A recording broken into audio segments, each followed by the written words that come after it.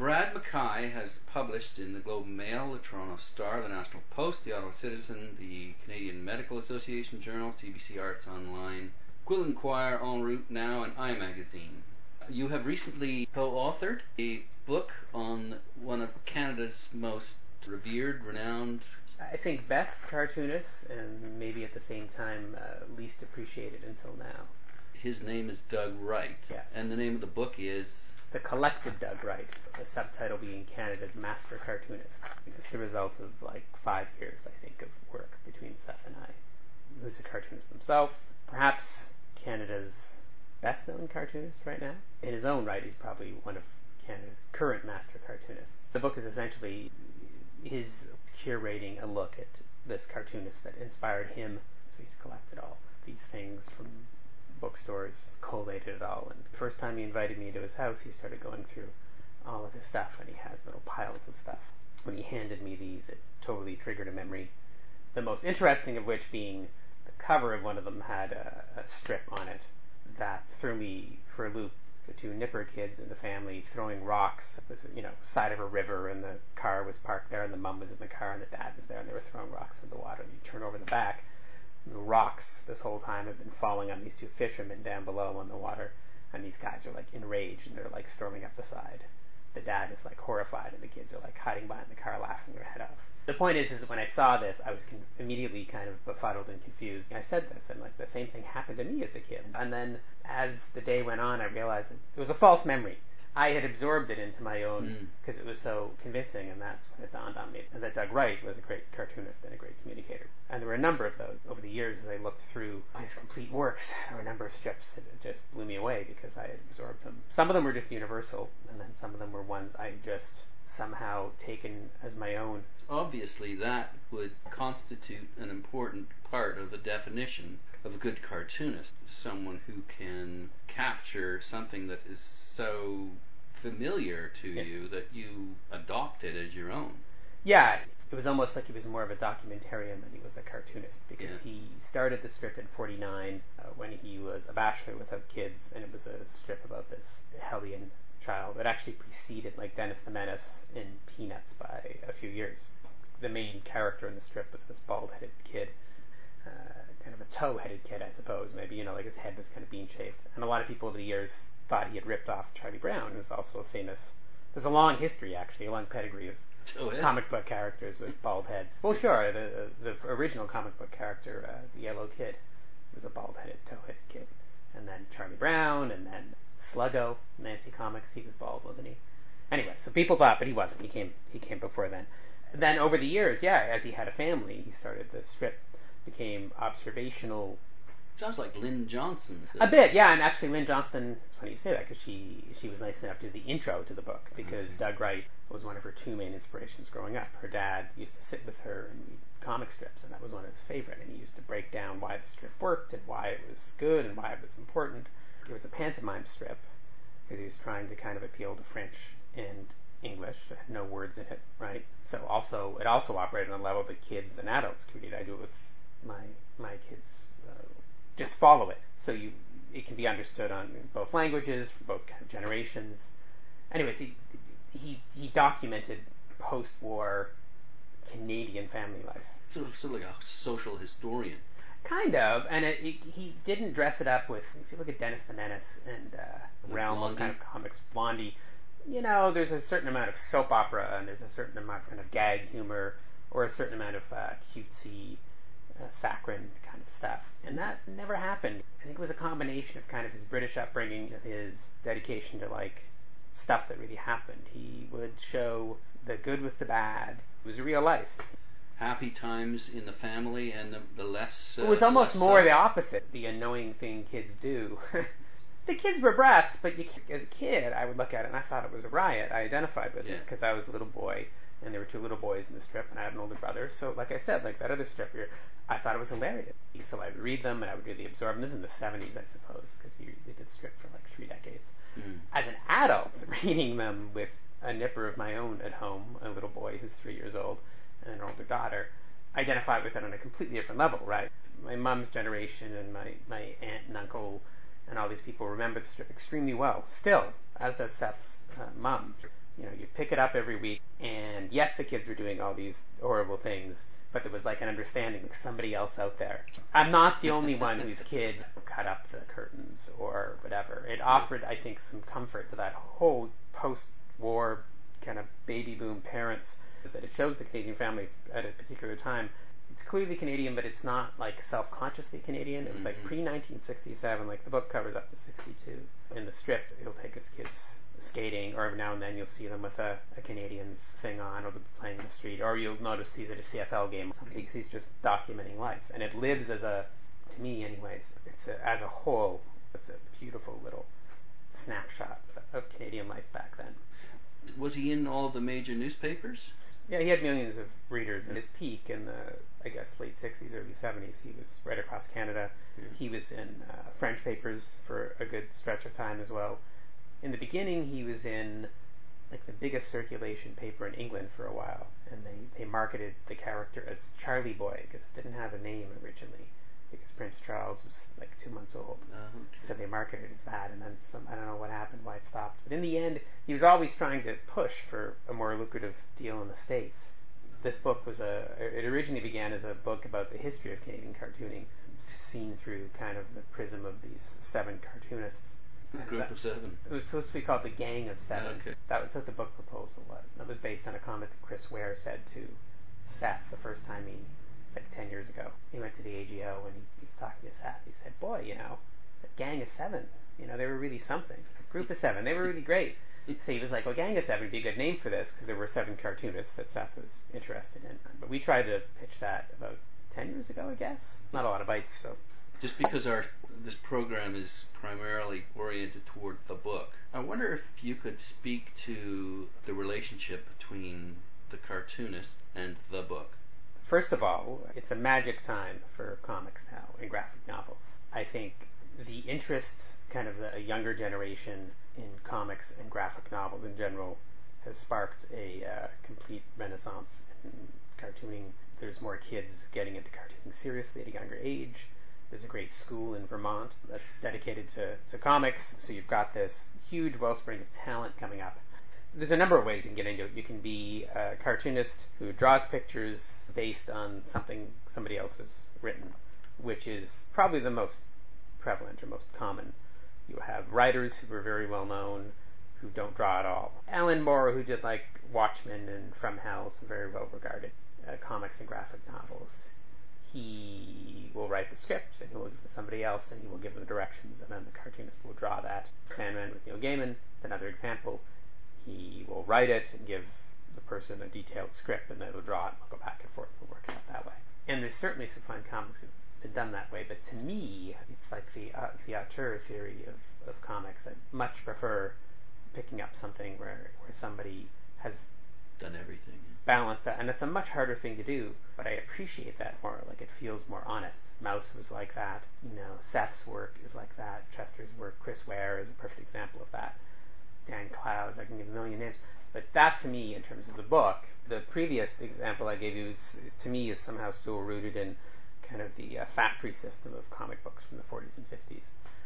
DC and Marvel, when they started up, superhero comics, you would have an assembly line. You had a writer, you had an editor, you had somebody who drew it, you had somebody who drew the pencil, somebody who inked it, somebody who lettered it, somebody who colored it, and it would just be boom, boom, boom, and that's because it was faster that way. One of my favorite superhero cartoonists of all time is Jack Kirby, and he never inked his own stuff.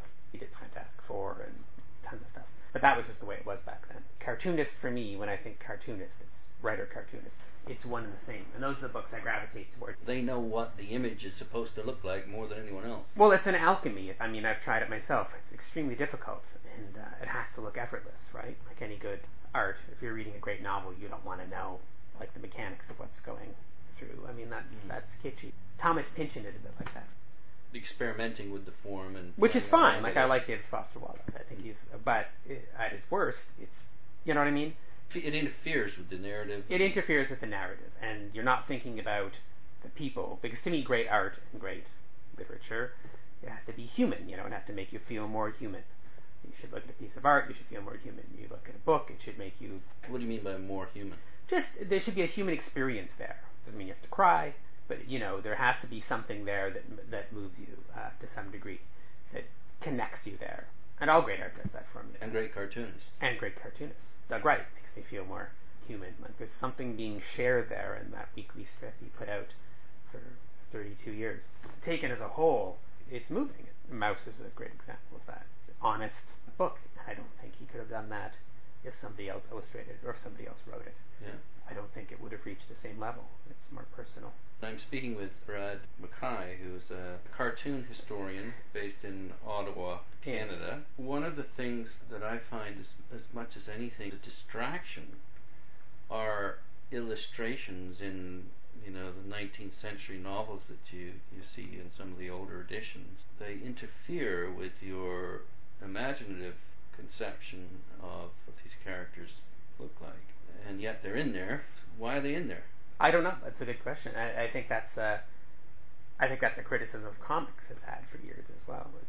That's one of the lessons about writing, right? If you're writing a novel, I don't know who said it, but it's a common thing where don't describe what the person looks like. Let the person fill in. That's the great reading, in particular, reading prose is in a way very creative because what I take from reading Tolstoy and what you take from reading Tolstoy, if we sat down and talked about the main characters, we would see them differently because of our own experiences, and certain parts of it are going to hit us differently. If you reread it over the years, it's the same thing. And I think comics have been criticized for that as well because they fill in the gaps too much. They can be too explicit. The genius of good comics is what goes on. It's like they say in a book, what goes on between the lines, like stuff that's going on. It's the same thing that happens with comics. It just goes on between the panels. It's a sequential narrative. So as you're reading, it's the magic is there. Is what's not being said, what your mind is filling in. They're not drawing. They can't draw everything. They can't draw everything, and they're not being obvious, right? They're not being too literal. It's like the off-camera effect in old movies, right, where stuff would happen, and it's much more horrific if it happens off-camera than showing everything explicitly, like in a horror film. They'll let your mind fill in the blanks. I still remember listening to The Exorcist on television once. My parents were gone. My older brother was downstairs with his girlfriend. The Exorcist was on television for the first time, and I sat at the top of the stairs to listen because I knew it was this horrific thing. In my pajamas listening to it. And of course, it's like a horrifying film. But I didn't actually see it. And then years later when I saw it, it wasn't scary at all. So how would you then describe the relationship between the writer and the cartoonist? The cartoonist gives his or her own take on the script. I think it's always a compromise in terms of an artistic vision. I think as soon as you start bringing in other people, like a film would. Yeah, I've heard Tom DeSillo. He said it's the most irritating thing in the world. I wish I never got into directing films because that's a huge compromise. It's a huge team effort with a huge crew and tons of people. Well, the writer is a tyrant, and a director. Good writers are tyrants. Yeah. Good writers. The director needs to be a tyrant too. His or her artistic vision is what ultimately ends up on the celluloid. Yeah, ideally. Preston Sturges is one of my favorite American directors. I think he's a riot. Made extremely funny films. He was both an angel and a devil because he was the sweetest guy and he created this really light, very human comedic films, yet he was a devil on the set. And I think it's the same thing with cartooning. I think as a lot of these guys, Seth is a perfect example, he's been working on a graphic novel that's been serialized, a comic called Palookaville, which he's been out for 12 issues, 13 issues over the space of 15 or 20 years. And he's done this, in between doing illustration work and doing other stuff. He could probably get it out faster if he wrote the script down and farmed it out, or hired another artist or cartoonist to do it. But it wouldn't be the same work, right? It'd be a diminished work. I think for him it's very important to keep to that vision, so he's put it out in small chapters over the years, and eventually be collected into one big book, and it'll be worth it, It's almost what it is, a life's work. Yeah, and I think he understands that as a result, he's not going to get the same amount of work out that, say, a novelist would. This is how long, 7-8 years it takes me to produce the graphic novel that I want, and that's the way it is. But it's going to be quality stuff. Mouse is another example that took the better part of at least a decade, if not more. There's a difference between an illustrator, Arthur Rackham, Shepard, who did Winnie the Pooh. Yes, beautiful illustration. These people are not cartoonists. No, but illustration is linked. There's antecedents there in illustration. Editorial cartooning is definitely have an illustrative link in the 19th century, where you have a number of pictures with words underneath. The golden age of comic strips, 1890s forward, starting with The Yellow Kid, and then the early part of the century, you had just an explosion of these Sunday comics and daily comics, like Little Nemo in Slumberland by Winsor MacKay. These are people who, when you look at these things, they're coming from a completely different inspiration. Now, I mean, most cartoonists are steeped in 50-odd years of superhero comics. Back then, you've got people who were inspired by all the great illustrators and artists of the day. So when they approached a page, they approached it as a work of art. And that goes right up to Frank King and Gasoline Alley. They aspired to something different. So, I mean, I think there's a clear connection there from kind of classic illustrators to early comic strips. I mean, another example is Tarzan strips, Flash Gordon, all of those had a beautiful illustrative look. They're almost like books. Prince Valiant by a Canadian, actually, born and raised out east. I think he died out there, he moved back. I remember looking at that as a kid, and it was gorgeous. Illustrations. There were no panels. There were no captions, so it wasn't like a traditional comic. Once you go from comic strips, which were very well regarded, and they were the popular entertainment for about 30 years. Everybody read them. And they weren't seen as lowbrow. No, some were, I guess. Some of the adventure strips, maybe. But they were family entertainment. They were popular entertainment. Little Orphan Annie, which is one of my favorite comic strips. There was a point where Sandy was extremely popular during the Depression. One plot line where Sandy, Little Orphan Annie's dog, disappeared, is lost and feared dead. The president at the time, Roosevelt, he publicly stated that he was like angry at Harold Gray, the cartoonist. Oh, okay. He publicly sent him a telegram or a letter or something like that, telling him to save Sandy. It was in the common parlance. It was extremely popular. Yeah. Then, radio and television debuted. They were still popular. And then comic books debuted around the same time. And then comic books, you have the same sort of thing. You have superheroes, cowboy, romance, funny animal. And then what happened is that these comic strips are then put into annuals. Yeah, that was really popular in Britain. Herman.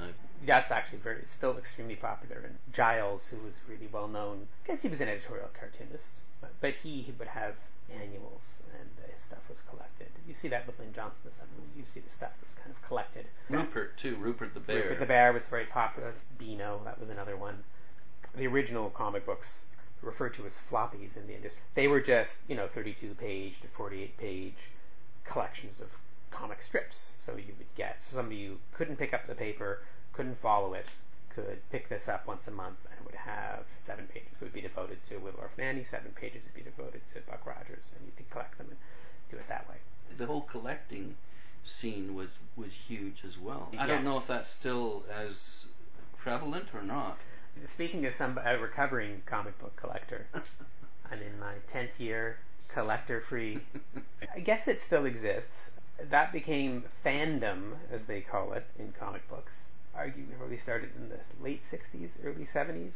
You had a huge boom in superhero comics. Like I was saying before, from kind of 39 forward, you had this blossoming of comic books where you had original material coming out. And they became very popular. 39 was the year that Superman became very popular. 39 was the year also of The Wizard of Oz, the movie. Yeah, that's true. And also, I think Gone with the Wind was 39 as well. Of course, it was the beginning of the Second World War. That's the other thing, too, yeah. So people are looking for maybe cheap entertainment, escapism. You would have a wide range of stuff. In the 60s, you had a generation of people who had been raised on them. The comics sell hundreds of thousands of copies. They sold way more back then than they ever do now. Then this thing called fandom started up where people would have little comic book collecting clubs, and they would gather and they would talk about their favorite comics, and they would trade issues, and it was almost like the beginning of kind of a comic book criticism. And then they started publishing little magazines or zines, or these discussed it, and that kind of went from there into the 70s and 80s. And I think I was at like the perfect age for that, to obsess, to take the comic book as a fetishistic item, covet it, and put it in a board with the bag. A bit like people who are into books. Yeah. Just the same thing with taking a book and wrapping a Mylar sleeve on it, and it was the same thing. And you collected condition. them. Yeah, it was all about condition, and you had the grade, and blah blah blah. And I did that, and I still have. I don't even want to know the number of long boxes, the number of boxes full of comics that I had, but I had a lot of them. And that kind of waned in the 90s, and I think it still exists to some degree. I think you've got grown men who obsess about the quality of stuff, but I've long since left that behind. Congratulations. Thank you very much. Mostly it's because of the graphic novel, the rise of the graphic novel. Well, I was going to say, that's a whole new area to collect. Yes. Well, because they are collected now. In the past, 20 years ago, even when I was collecting the stuff by cartoonists I respect, I'm lucky enough to call kind of friends now, like Chester Brown and Seth. Those were originally comics, and they came out in comic book form. Alternative comics, kind of the dawn of alternative comics 20 years ago, modern alternative comics. I would still go to the comic book store because it's the only place I can get them, and I would collect them and hoard them. And I mean, those individual comics actually even now are kind of a thing of the past in terms of alternative comics. People now, they put stuff out either in annuals, in hardcover books, or they complete the whole work, put it out as a book, just like a novelist would. So in other words, the cartoonists drawing a strip in a newspaper, they, the better ones went directly then to doing comic books. Now they're going directly to doing graphic novels, which in a sense is a much extended comic book. Yeah, it's an evolution. It's a fully formed thing. I mean, going back to Jack Kirby is a good example. It's not like a graphic novel just started as a book in the last 20 years. But it does have that feel to it. I mean, it seems to, in the last 5 to 10 years, suddenly is huge. Or at least it's in the consciousness now of it's become many acceptable. more people. It's become acceptable. Graphic novels, for lack of a better term, have become cool. There was a time if you were on public transportation, like this morning I was reading a comic going into work, and there was a time when you were self-conscious about that, and you wouldn't read a book that had pictures in it like that. But it's cool to be doing that as opposed to read a book. It's probably the inverse. Why would you read a book with type? Which is Bizarro. It's a positive thing. Bizarro was another cartoon. Don't get me started on Bizarro. Okay. Actually, there's a comic strip called Bizarro. Yeah. But there's a notorious character from the Superman comic called Bizarro as well, who my daughter is obsessed with right now. In terms of the book and in terms of the graphic novel, I think that's something that a lot of cartoonists, classic cartoonists from the first wave of cartoonists who were working in kind of a genre-heavy medium like superhero comics, for instance, they always had their eye on that. Jack Kirby, Will Eisner, all these guys, when they were writing comics, they felt it diminished their vision. And maybe they looked at it as just being an episode in a larger story. Jack Kirby did that. He was an artist originally, then he was a writer-artist. He's from Brooklyn, I believe, the Bronx. I'm not sure if he went to School of Visual Arts in New York or not, but just always drew, read widely, read a lot of fantasy, did a lot of research actually for his work. The Mighty Thor, he would go and read Norse mythology to work that all in. And he loved the popular entertainment of it. He loved reading things that kids wanted to pick up and read, and college students would read at the time. But he always imagined everything he tackled to be as a full story, and he was constantly frustrated and hamstrung by editors and the industry.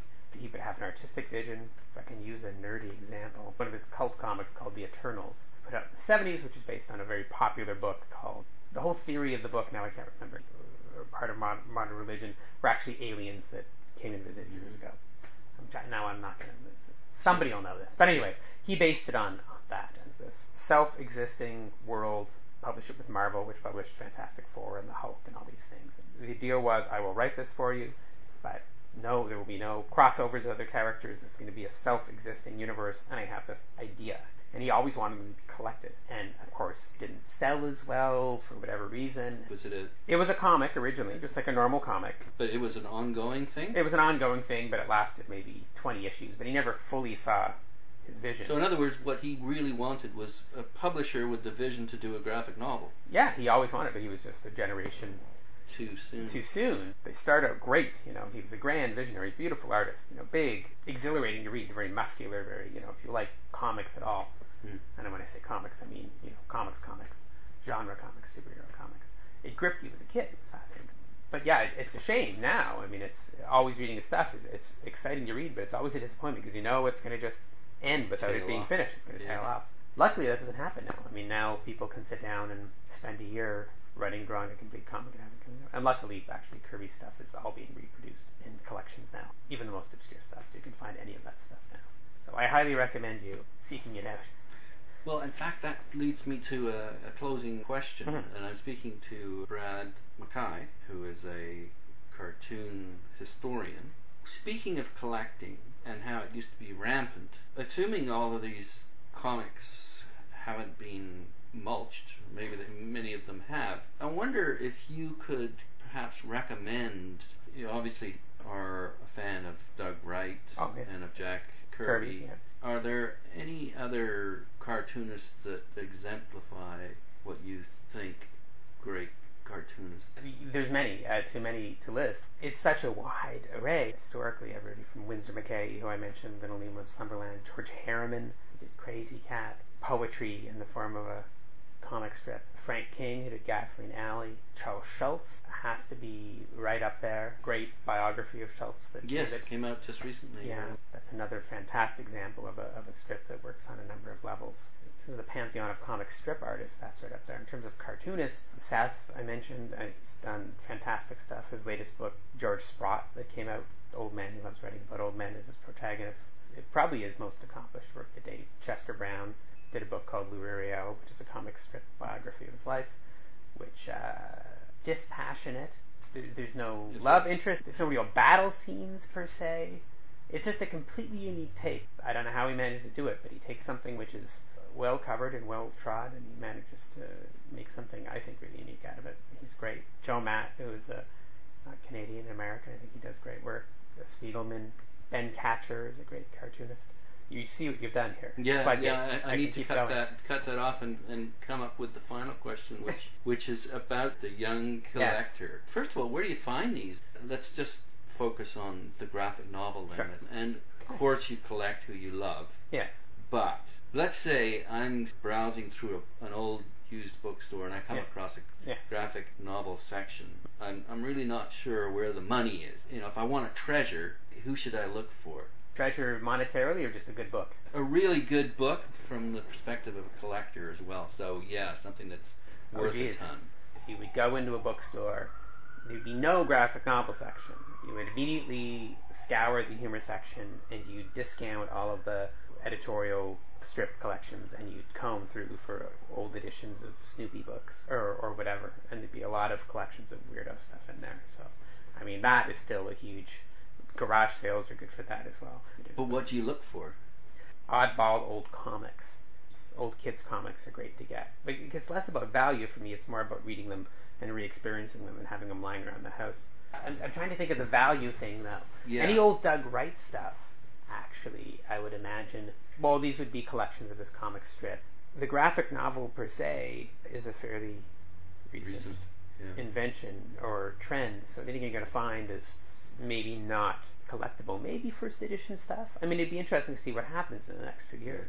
The thing I wanted to say that I neglected to say before is if you're a book lover, good cartoonists are also really good designers, so you'll find beautiful book. Chris Ware is a fantastic designer, so his books are only not great to read, but they're beautifully designed. He did actually, there's a good example, actually, something that's probably worth some money, is his stuff. He has an on-running, it's kind of like an annual. He publishes this comic called Acme Novelty Library, which is a conceit. It's a fictional company based on like a company that would be from the 20s or 30s that would put out, it's very common to put out books that had kind of like comics in the middle, but you'd have pages of advertising on the outside for novelties and various things. That's where he got this idea from, and that's how he published Jimmy Corrigan and his major books. They were serialized stories in this on-running thing, and I think those are pretty hard to get because even though a lot of that stuff has never been published, and if you like books, any of those, I have a complete run of them. He still publishes it. He publishes it once a year now. It's hardcover. Design's always different. He should have John and Quarterly actually in Montreal, which published the Doug Wright book. They publish him now. They're beautiful. They're fantastic. But I think he's probably at issue 21, 22 now. So the other ones, going back to maybe 2000, I think he started publishing, so about a decade ago. And they're fantastic. If you can find them, they're probably worth a bit of money, but they come in all, like, the first ones were, 3 feet tall, soft cover pamphlets with all sorts of flourishes and design elements to them. And the next one would be 6 by 6 inches square. And where would you go after them then? I'd find them in comic book stores. The Beguiling in Toronto is probably Canada's finest comic book store, if I can give a plug for The Beguiling. Another great thing to collect in terms of that, seminal graphic novels, Raw magazine that Francois Mouly and Art Spiegelman published. That's probably the nexus of nerdy comic book collecting and graphic novels. So those are probably two good examples if you were trying to hunt stuff up that would have if you really wanted to get an appreciation of kind of the genesis of graphic novels, that's what I would recommend. Great. Good question. Thanks very much for that. Thank you very much for inviting me to chat. I'm happy to do it. I've been speaking with Brad MacKay, who is a well-known Canadian cartoon historian who's just published a book with Seth entitled The Collected Doug Wright. And you can get it right now in your independent bookstore. You can get it anywhere. I would recommend going to an independent bookstore because it's better for the publisher. But it's chapters and Barnes and Noble and I don't know. Take your pick. It's out there. It's a beautiful red shiny book.